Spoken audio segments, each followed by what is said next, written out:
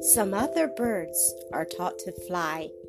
The Birds' Christmas Carol.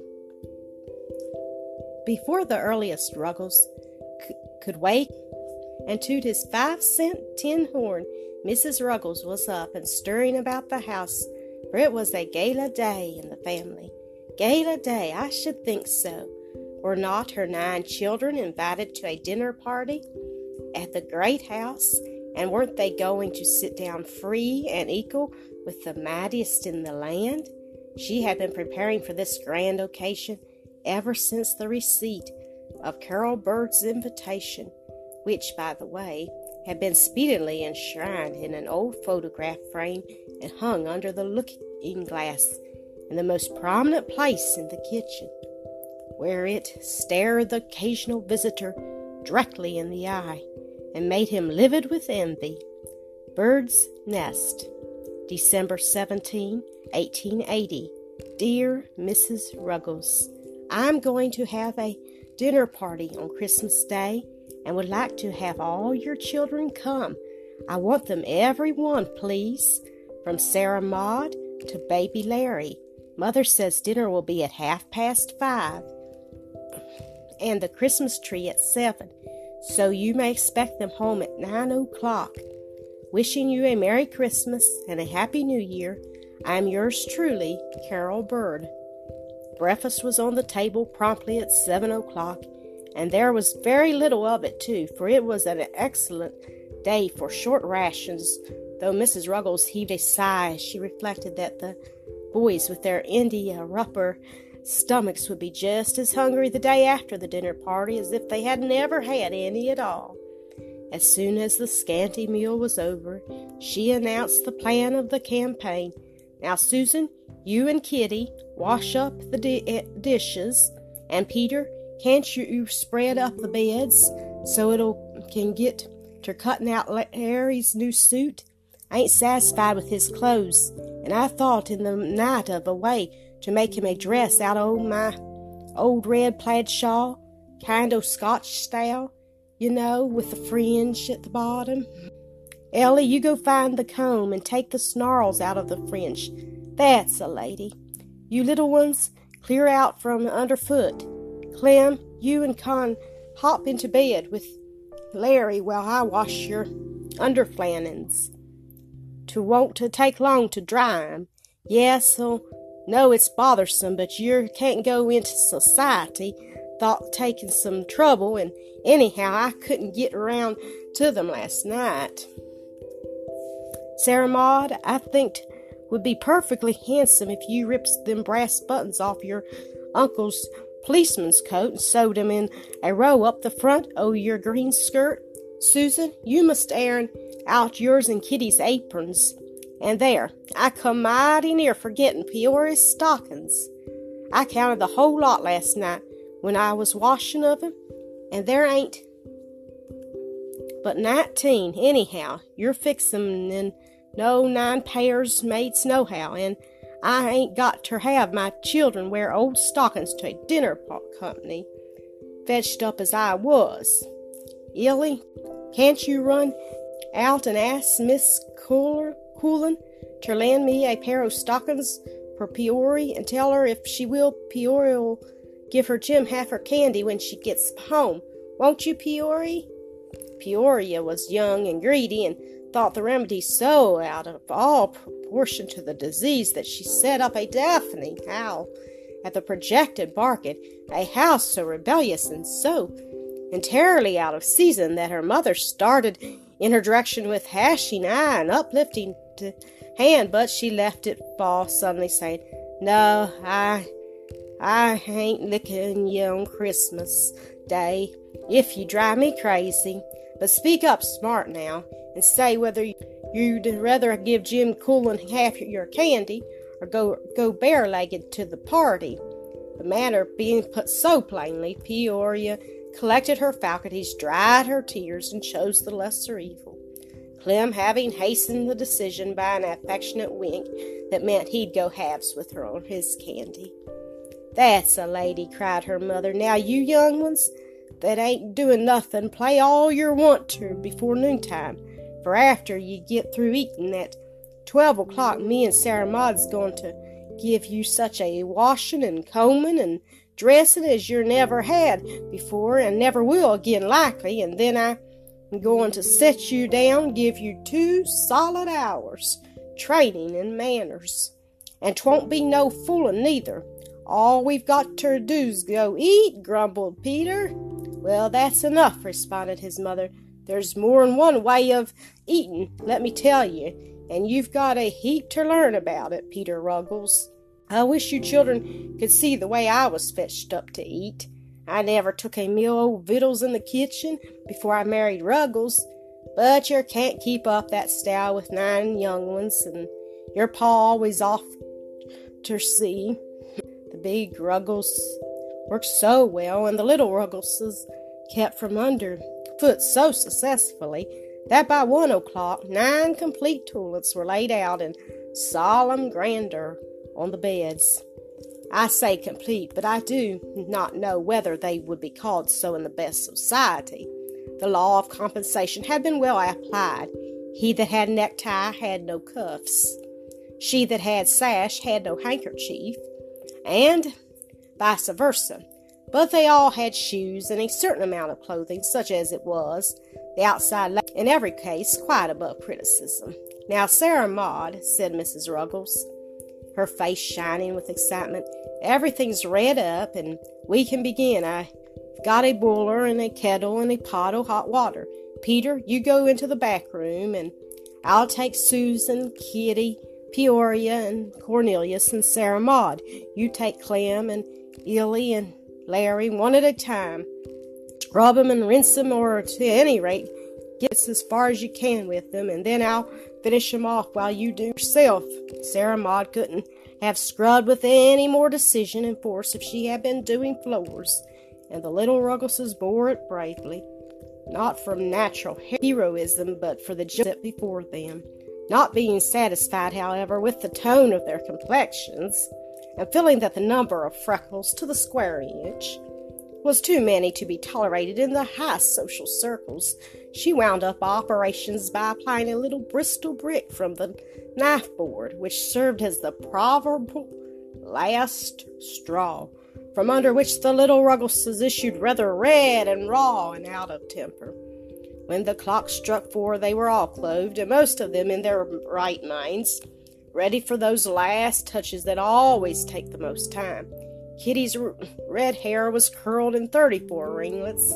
Sarah Maud's was braided in 1 pigtail, and Susan's and Ely's in 2 braids apiece, while Peoria's resisted all advances in the shape of hair oils and stuck out straight on all sides like that of the Circassian girl of the circus, so Clem said, and he was sent into the bedroom for it too, for whence he dragged out forgivingly by Peoria herself 5 minutes later. Then exciting moment came. Linen collars for some, and neckties and bows for others. A magnificent green glass breastpin was sewed into Peter's purple necktie, and Eureka! The Ruggleses were dressed, and Solomon in all his glory was never arrayed like one of these. A row of seats was then formed directly through the middle of the kitchen. Of course, these were not quite chairs enough for 10, since the family had rarely wanted to sit down all at once, somebody always being out or in bed or otherwise engaged. But the woodbox and the coal hod finished out the line nicely, and nobody thought grumbling. The children took their places according to age, Sarah Maud at the head, and Larry on the coal hod, and Mrs. Ruggles seated herself in front, surveying them proudly as she wiped the sweat of honest toil from her brow. Well, she exclaimed, if I do say so, as shouldn't, I never see a cleaner, more stylish mess of children in my life. I do wish Ruggles could look at ye for a minute. Larry Ruggles, how many times have I got to tell you not to keep pulling at your sash? Haven't I told you if it comes untied, your waist and skirt'll part company in the middle, and then where'll ye be? Now look me in the eye, all of you. I've often told you what kind of a family the McGrills was. I've got reason to be proud. Your uncle is on the police force of New York City. You can take up the paper most any day and see his name printed right out. James McGrill. And I can't have my children fetched up common like some folks. When they go out, they've got to have clothes and learn to act decent. Now I want to see how you're going to behave when you get there tonight. 'Tain't so awful easy as you think it is. Let's start in at the beginning and act out the whole business. Pow into the bedroom there, every last one of you, and show me how you're going to go into the parlor. This'll be the parlor, and I'll be Miss Bird."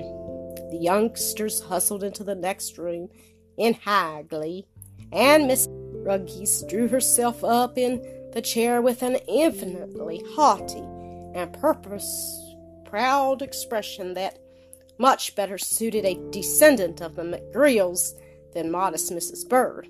The bedroom was small, and there presently ensued such a clatter that you would have thought a herd of wild cattle had broken loose.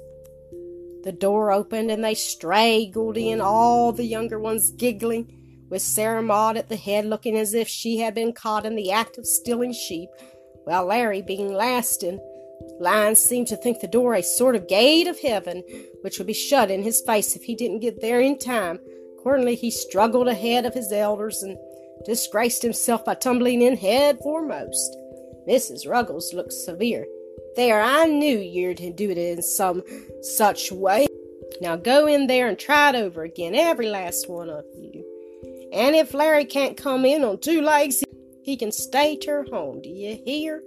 The matter began to assume a graver aspect. The little Ruggleses stopped giggling and backed into the bedroom, issuing presently with lockstep Indian fowl, a scared and hunted expression on every countenance. "No, no, no," cried Mrs. Ruggles in despair. "That's worse yet. You look for all the world like a gang of prisoners. There ain't no stouter that. Spread out more, can't you, and act kind o' careless like. Nobody's going to kill you. That ain't what a dinner party is." The third time brought deserved success, and the pupils took their seats in a row. "Now you know," said Mrs. Ruggles impressively, "there ain't enough decent hats to go round, and if there was, I don't know's I'd let you wear 'em, for the boys would never think to take 'em off when they got inside, for they never do. But anyhow, there ain't enough good ones. Now look me in the eye. You're only going just around the corner. You needn't wear no hats, none of you, and when you get into the parlor, and they shouldn't take notice o' your heads and ask you to lay off your hats, Sarah Maud must speak up and say it was such a pleasant evening, and such a short walk, that you left your hats to home. Now can you remember?" All the little Ruggleses shouted, "Yes, marm," in chorus. "What have you got to do with it?" demanded their mother. "Did I tell you to say it? Weren't to talking to Sarah Maud?" The little Ruggles hung their diminished heads. "Yes, marm," they piped more discreetly. "Now we won't leave nothing to chance. Get up, all of you, and try it. Speak up, Sarah Maud." Sarah Maud's tongue clove to the roof of her mouth. "Quick! Ma thought it was such a pleasant hat that we'd better leave our short walk to home," recited Sarah Maud in an agony of mental effort. This was too much for the boys. An earthquake of suppressed giggles swept all along the line. "Oh, whatever shall I do with yer?" moaned the unhappy mother. "I suppose I've got to learn it to yer." Which she did, word for word, until Sarah Maud thought she could stand on her head and say it backwards. "Now, Cornelius, what are you going to say to make yourself good company?" "Do? Me? Don't know," said Cornelius, turning pale with unexpected responsibility.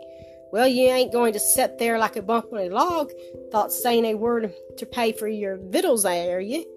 Ask Miss Bird how she's feeling this evening, or if Mr. Bird's having a busy season, or how this kind of weather agrees with him, or something like that. Now we'll make believe we've got to the dinner. That won't be so hard, 'cause you'll have something to do. It's awful bothersome to stand round and act stylish. If they have napkins, Sarah Maud, down to Peoria may put 'em in their laps, and the rest of ye can tuck 'em in your necks. Don't eat with your fingers. Don't grab no victuals off one another's plates.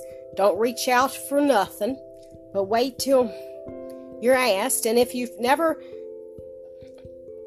get asked, don't get up and grab it.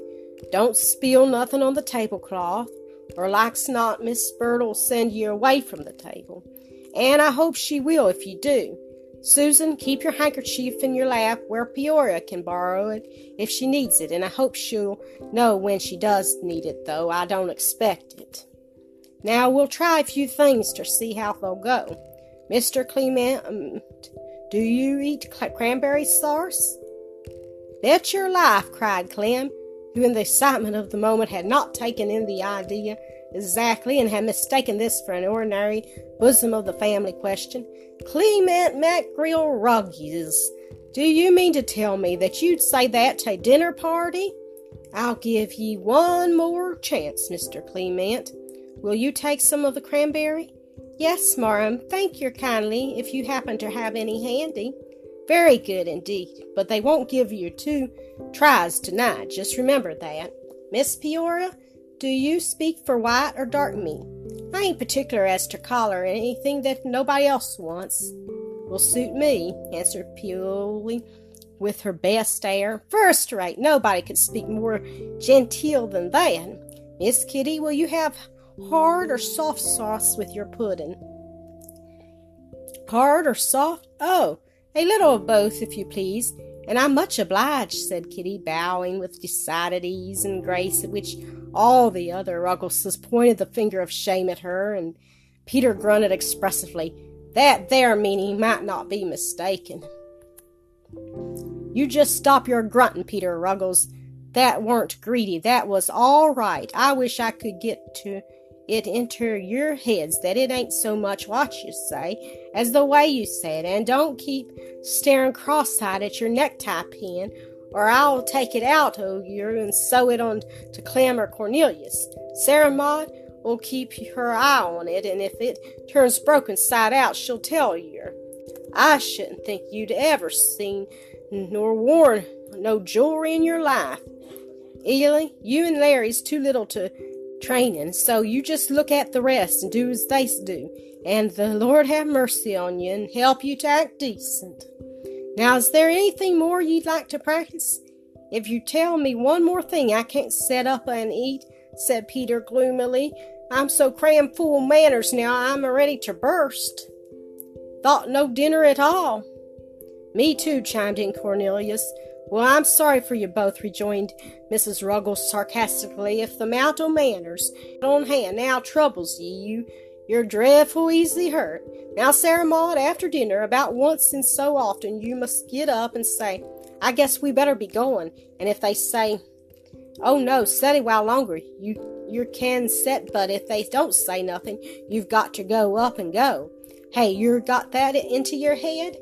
And once in so often? Could any words in the language be fraught with more terrible and wearing uncertainty? Well, answered Sarah Maud mournfully, it seems as if this whole dinner party set right square on top.